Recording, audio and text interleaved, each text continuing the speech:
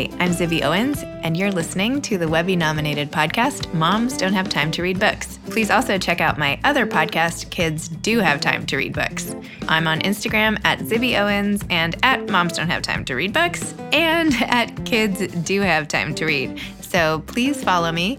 And if at any time you have suggestions, my email is zibby@zibbyowens.com. Thanks for listening. Thanks so much to my latest sponsor, the Mermaid Pillow Company, mermaidpillowco.com.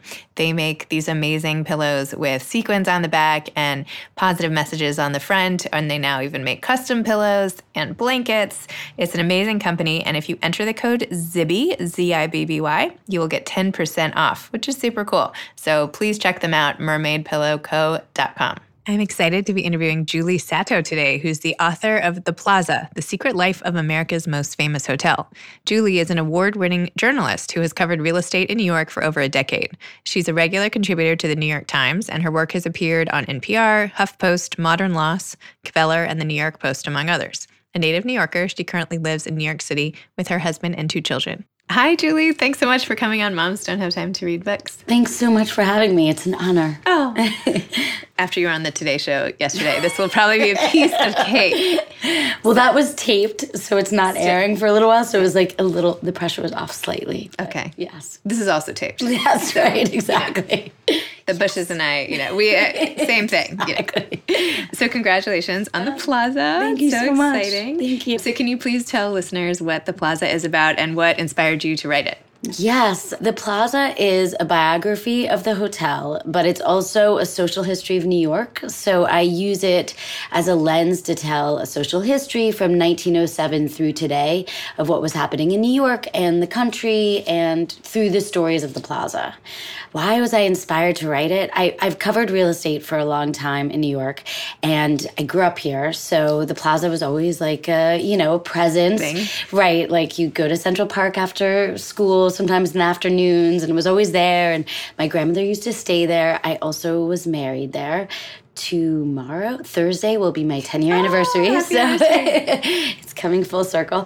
So yeah, and the beside the personal stuff, I felt like what's really cool about the Plaza is that really it's like a mirror. Everything that's happening in New York and everything that's happened around the country happens at the Plaza. So whether it's union tensions, business trends, even today, condominiums and foreign investors, just no matter what the trend is, it seems that the Plaza reflects that. So it was a really rich topic. To me, when I read it, it's like the Plaza was just the set, but the story was something else. Do you know what I mean? Like, oh yeah, it wasn't true. Actually, it seemed to me like it wasn't the history of the Plaza itself it was. Yeah. But it was also just this amazing story of culture and life and all the characters in it, and that was like the backdrop. Yeah, totally. Like, that's right. It was like an excuse. Yeah, it's like a play where that would be the set of the play, and then anyway, that was totally like, I kind of just went where I was interested. So I found all these amazing stories that I had never heard of before, even though I thought I knew the Plaza. I feel like a lot of people think they know the Plaza, they know Eloise, they know whatever, but I discovered all these stories. And so it was like a great excuse just to tell a bunch of stories. I felt like. No, you're such a good storyteller. Oh, I mean, literally from the minute it opens up, you're in it, right? Oh, that's awesome. The Vanderbilt getting out of his car, right? Was he a Vanderbilt? Yes, he was. Vanderbilt getting out of his car and walking in, and the girl on the counter. I mean, the whole thing, it's so visual the whole way. Oh, that's awesome. Anyway, I thought it was awesome. Yeah. You start the book with this great introduction, which you wrote in the first person, which was great because not always, they don't, that was it was really nice introduction because I felt like it was you telling the story, and maybe because I met you. Oh. But so in the introduction, you said the intention of the book was in part to memorialize the 111-year history of the Plaza, but also that the Plaza was like the giving tree, like Shel Silverstein's giving tree, and that everybody was taking a piece. Can you explain what you meant by that? Yeah, I mean, it's had like multiple owners since the beginning, and it really, because it's such like an icon, people who are attracted, who want to own it, they want a trophy property. So it really is about, a lot of times for the owners, it's about vanity, it's about branding. So they sort of use the Plaza for their own self-aggrandizement. So I felt like, obviously owners have loved the hotel and cared for it, but a lot of times they've sort of used it for their own ends. So for instance, Harry Black was the first owner, and he's this interesting character in and of himself. He also did the Flatiron building and all this stuff. But he, for him, the Plaza, he lived in the penthouse, and it really was his calling card and part of his identity. And you may know, right? You read the book. He tried to commit suicide in the bathtub of the hotel after he lost a lot of money during the 1929 crash. And there was just a lot of, Conrad Hilton used the hotel as sort of his entree into New York and trying to become this big player. Before that, Conrad Hilton was considered this Westerner, this uncouth Texan. He comes to New York and he, buys the Plaza, and all of a sudden everyone takes him seriously. Obviously, Donald Trump owned it. He bought it at the height of sort of the go-go 80s, at the height of his, fame as a real estate developer. And, so I feel like it was often sort of used, more recently, the last owner was this guy, Subrata Roy from India. And I guess he's the sort of most extreme example where he bought the hotel and then obviously he got into some legal issues at home in India. And he really did siphon off any money that the hotel was making for his own legal and criminal issues back in India. So I feel like you had some line where it was like, who knew walking by that the owner is actually in some random prison in India? Yes, you know what I mean? You just didn't know. Right. People don't know that. Yeah. And I think people would go into the hotel and be like, wow, it doesn't have that same feeling that it used to have. So I felt like with the Giving Tree, it's like this boy loves this tree, but he just keeps taking from it, until there's really nothing left and the tree keeps giving of itself. So I felt kind of like the Plaza had done the same thing. It sort of gave every piece of itself over to these owners. Just has the palm court. There's just this one little place. It's so kind of sad. Yeah. You also wrote this book, I'm going to quote, "This book is a history of the 1% of celebrity, of pop culture, and gossip. It also examines how the Plaza is ground zero for the increasing globalization of money and the slow decoupling of pedigree from wealth." So it's from Alfred Gwynne Vanderbilt to Kim Kardashian, right? Mm-hmm. It's the ultimate. So talk to me a little more about the shift, how in the beginning you paint a portrait of the Plaza being the ultimate place for high society and how people would actually move in there for all the amenities, and how now, of course, now people are back to moving in, but it's completely different. But it is true. I think that it's sort of the story of money, the story of wealth, and I think in some ways wealth has changed.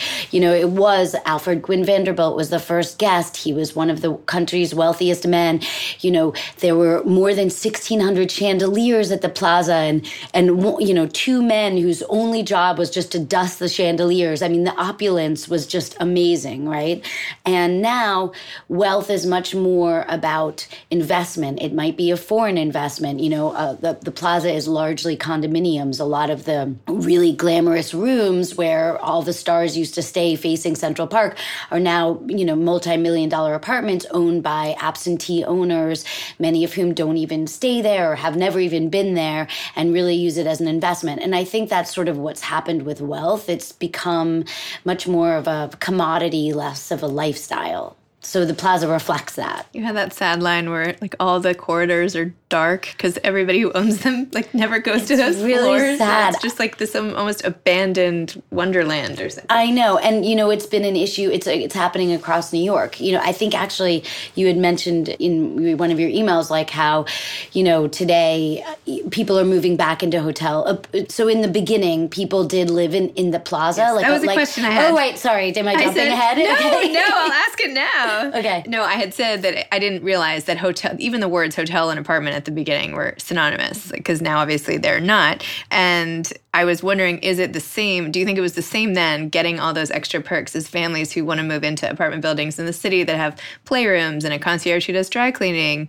Or do you think this is the modern day kind of clubby, 15 Central Park West type of building? Or is it a Hudson Yards where they have the new, Right. It's so funny when I read that email because I was like, I'm writing that story for the New York Times right now. Hudson Yards? No, about how people used to live in hotels and how it's sort of, they're coming back to that idea now today, how it used to be that hotels and apartments, as you said, were sort of synonymous, and 90% of the people who checked into the Plaza in 1907 lived there full time. It was their home. And how today a lot of condominiums have become a lot like hotels with all of these amenities. You know, you have private lounges and restaurants that cater to the residents. And, 432 Park is essentially, in many ways, has a lot of the amenities of a hotel. Mm-hmm. So I do think we're like returning to that. The Plaza now, I think, is, it is like the Time Warner Center or 432 Park or any of these new towers we're seeing rising, where it offers, a lot of the benefits of a hotel, but they're still apartments. But there's something about the Plaza now which has a feel to me like almost like New Orleans or something, or like a place that used to be, you can feel the history. Yeah. And yet it's like not run down is the wrong word. There's still so much charm in New Orleans and everything. But the it's a little rough around the edges now at the Plaza. I mean, for instance, I was doing an interview with one of the waiters who's worked at the Palm Court for, he used to be at the Oyster Bar. He's worked there forever. He's been there for 40 or 50 years. This guy, Luigi. And he was like, look around at the dishes and you'll see that they don't match, because every time someone breaks a dish, we just replace it. We don't have matching dishes. So a lot of the tea service are not even matching anymore. And that was really the case, as I said, that when the owner was this Indian guy, Subrata Roy, he was really siphoning all the money away from the hotel to help himself. And there was just really no money going back into the hotel. Last year in June, so exactly a year ago, the Qatari government bought the hotel, and they obviously have a lot of wealth. So I tried to end it on a more positive note, saying I hope these new owners are going to actually give it that love and attention that it needs, because it is a very expensive endeavor to upkeep it. It's this ancient, it's this historic building.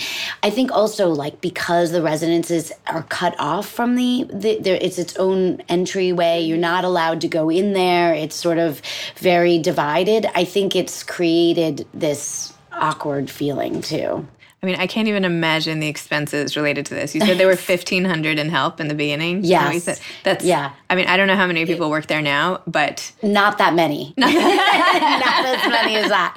Yes. Back in the day, yeah. I mean, it made sense back in the day to have these huge grand hotels. But if you look around in New York, we really don't have that now. A lot of the hotels are more boutique. Mm-hmm. Even the Waldorf Astoria, which is not the historic Waldorf Astoria, but it's now being made into condominiums too. It's just so expensive here in New York. I still find it confusing why, in London, you have these grand hotels that are so beautiful, like the Dorchester or something. They seem to make it work there. But here, it's I think gone away. I used to know, I know analytically that rent and everything is high, commercial real estate and everything. But I have to say, I just recently started investigating because I'm thinking about opening a little bookstore somewhere in the city, which I'm really excited about. But I started looking at rents and I was like, oh my gosh. First of all, it's double on Madison. And I know this from looking at, But you don't realize residential real estate, but just how on earth could I sell enough to justify that rent? I'd have to think of something. Anyway, so when I think about something with the square footage of the Plaza, it must be astronomical. Yes. It doesn't really make sense, but there's nothing that can be done because it's a landmark building, so they could not tear it down. In the 1960s, they made it landmark. So basically, it protected the building, thank goodness, and it's saved the Plaza. But Hilton, for instance, actually in the 1960s, before it was landmarked, was trying to convince the owners at the time that they should tear it down and build an office building what happened to the GM. But that would be so sad. Yeah. I'm really glad they didn't do that. I know, exactly. But the real estate is, it's hard to right. do that dance, I guess. I feel like this should be a Downton Abbey limited series? Have you talked to, are you making this into a movie or something? I please tell my agent that. Okay, I will. I do have... Agent, I'm calling you. This is my idea. I can see the whole thing in my head. Well, I do have a film agent who's like been shopping it around for scripted series, but so far nothing. I'm hoping that maybe... Well, it hasn't even come out yet. I know, that's true. So maybe when it comes out. I do know that there's another book that's out about the Chateau Marmont in LA. That's right. And that's being made into an HBO series. So maybe I lost my chance. I don't know. But I feel that we need a New York version. That is so different. That right. has a totally different... It's more about like... No, this is more like... Old glamour. Yes, old glamour. Right, I agree. I wrote it very like upstairs, downstairs is how I try to do the wealthy guests, but also the people who work there. Did you think about doing it as? Let me just read you the book for you. Yes. I'm just wondering if you thought about doing it as historical fiction and having all of this as the backdrop, but having some like story of some. I mean, I think it would be amazing. I have the worst imagination. I'm a journalist, and I feel like that would have been fantastic. And if a screenwriter out there would like to buy the rights and do that, I'm fully into it. I feel like there's a lot of germs like that could be expanded out into great fiction. Yeah. So not by me. In your Goodreads description, you mentioned that doing the research at the New York Public Library was one of your favorite parts of this project. And then you said elsewhere that you had read over 1 million articles, which is insane. Yeah, that is insane. So when I was like... I'm like, she must have started really this when she was 4. I know, exactly. So I actually was like, when I was fact-checking the book, I was like, maybe I shouldn't say... I changed that to tens of thousands, which is like... Oh, you actually, did? Okay. Yeah, I only have the old version. You have the galley, exactly. Okay. Because I tried to count. So the research I'm picturing my son. 1, 2, 3. That was basically me.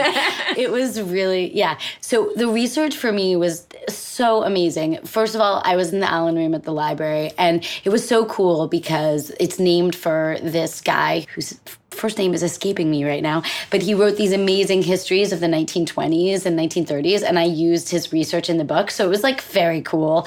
And the library was amazing being there, and what was so cool is that they have digitized all newspapers now. So many newspapers are digitized. So it's like revolutionary, I feel like, for a researcher, because you don't have to use microfiche. So I didn't need to know the date of a newspaper I was looking for. I could just use keywords.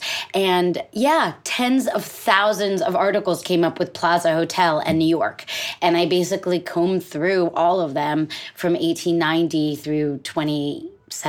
It's amazing. And it was intense. But I discovered all these stories, so it was like super cool. That's awesome. Yeah. I love hearing stories of people actually using libraries. Oh my God, it was amazing. And the librarians also, because they were just so awesome. Like I met with this librarian, John, who I think in my book, he's like knows about all the finances. So he helped me find all the old annual reports for the original company that built the plaza. And I was able to, my original version of the book was much more business heavy.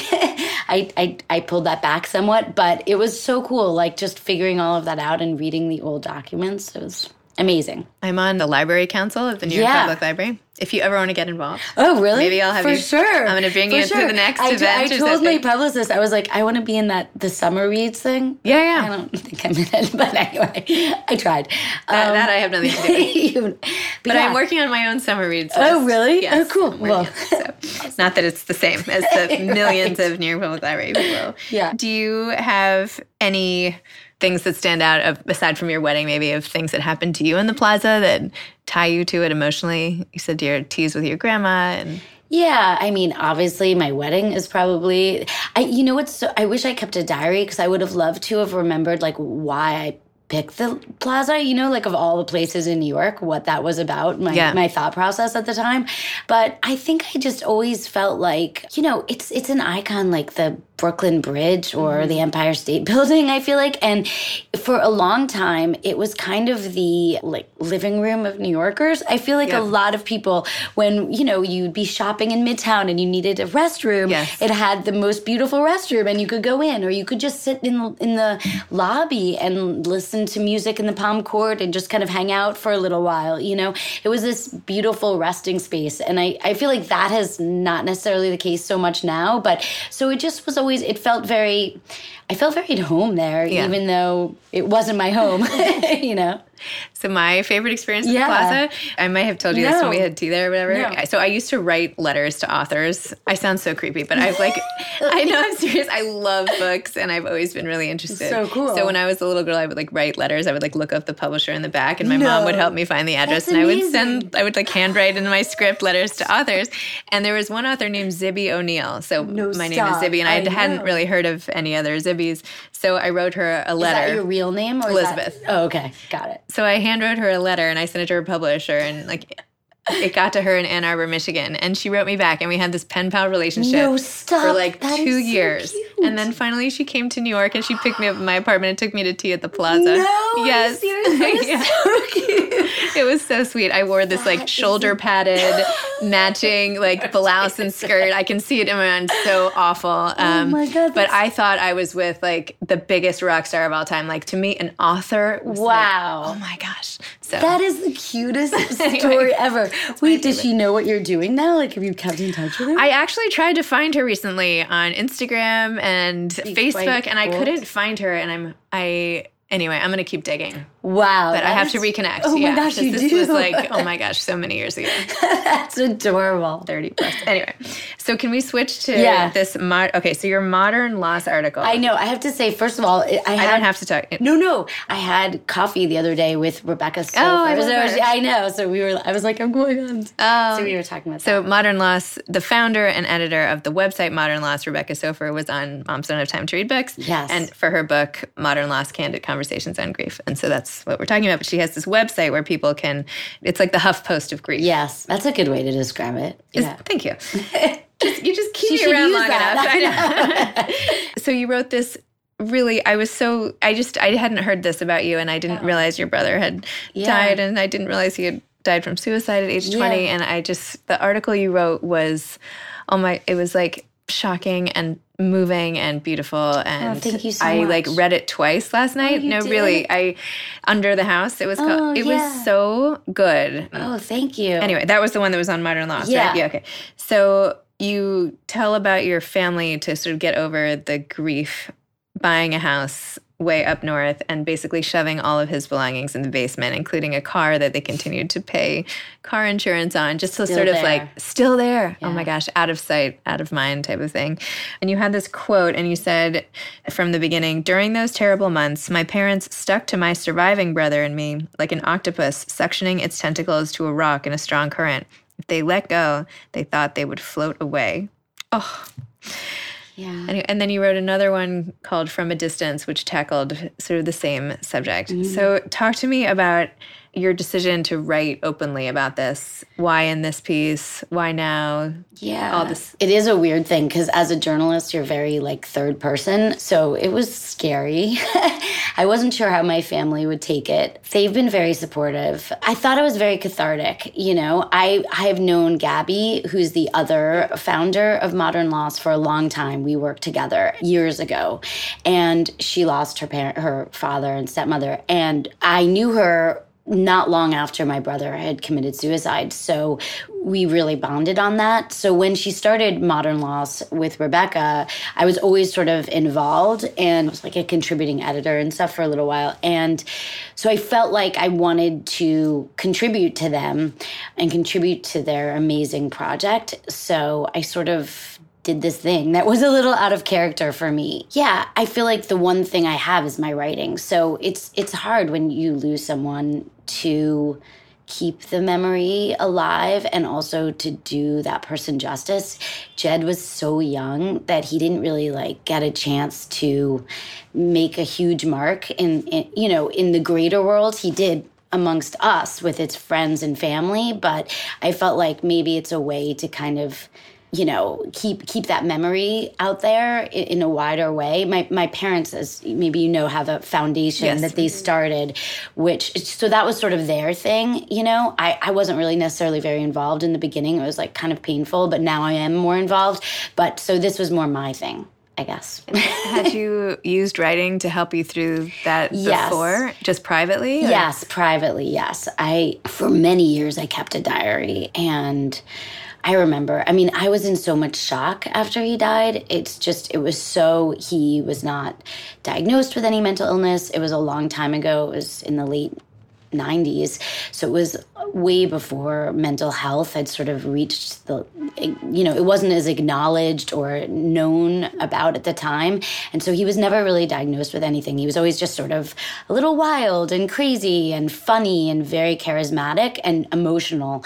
But it wasn't, we had no concept that young people can have depression and it can look very different from what, as someone just wanting to sleep all the time. And we weren't really educated. So it was such a shock that I had a really hard time processing it for maybe the first few years. And so writing just for myself was a way to kind of get those thoughts out. Oh my gosh. It was weird.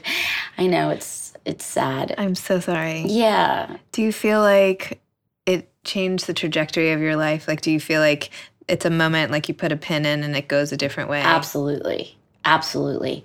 I mean, in a weird way, this is the wrong word. I'm not grateful for it, but I feel like I live a much better life now because of it, because I'm just so much more conscious of what life is about. And I feel like at first I was not, I was a little crazy. I didn't really know how to process what had occurred, but as I sort of got through the grief process, I feel like I've made very conscious decisions about my life and what I do. And that's a direct result of going through this insane loss and knowing how precious life is. It sounds so cliche. Not at all. But I don't think that not at all. Yeah. And I feel like I'm a much better parent and wife. And just, I feel like even the book, none of that would have been possible without sort of the intention I feel like I live my life with now that before I didn't.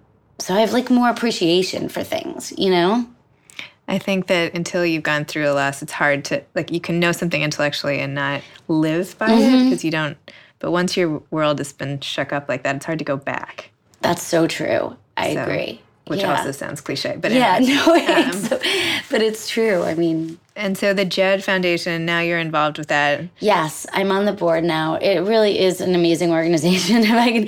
So it's named for my brother, and it helps educate high schools, colleges, and we're even working now with younger kids because the diagnoses are happening so much younger now, helping them deal with how to help kids, basically. So there's a program that works with the colleges on instituting certain best practices to make sure that they're really helping all the students get through what can be a very stressful process, college.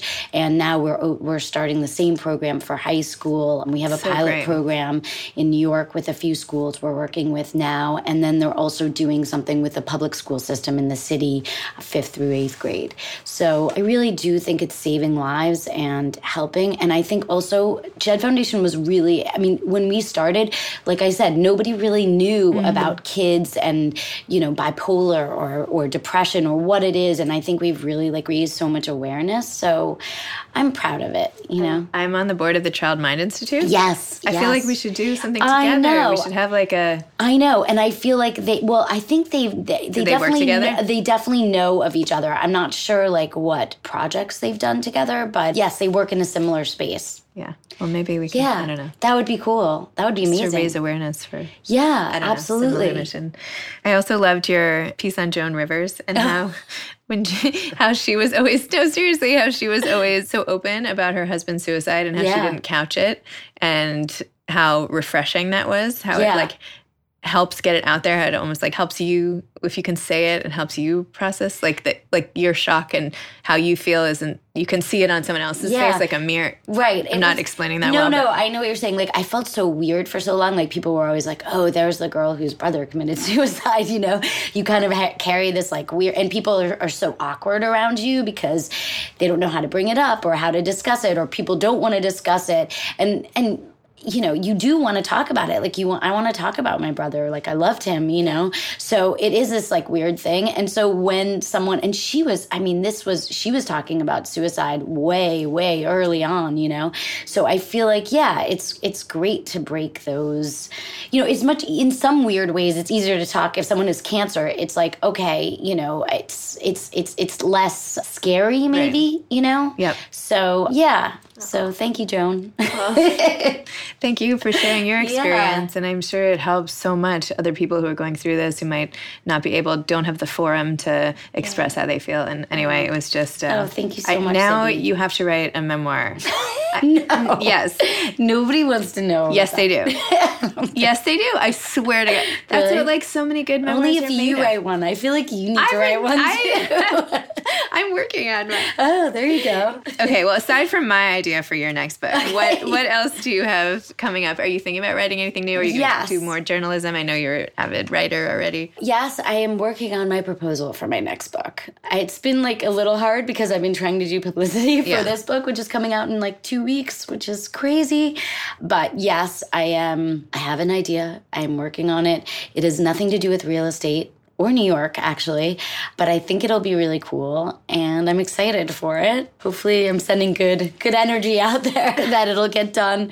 Yeah, so I'm hoping to be done with it in the next week or two, and then start, talking to my agent more about it. So excellent. Yeah.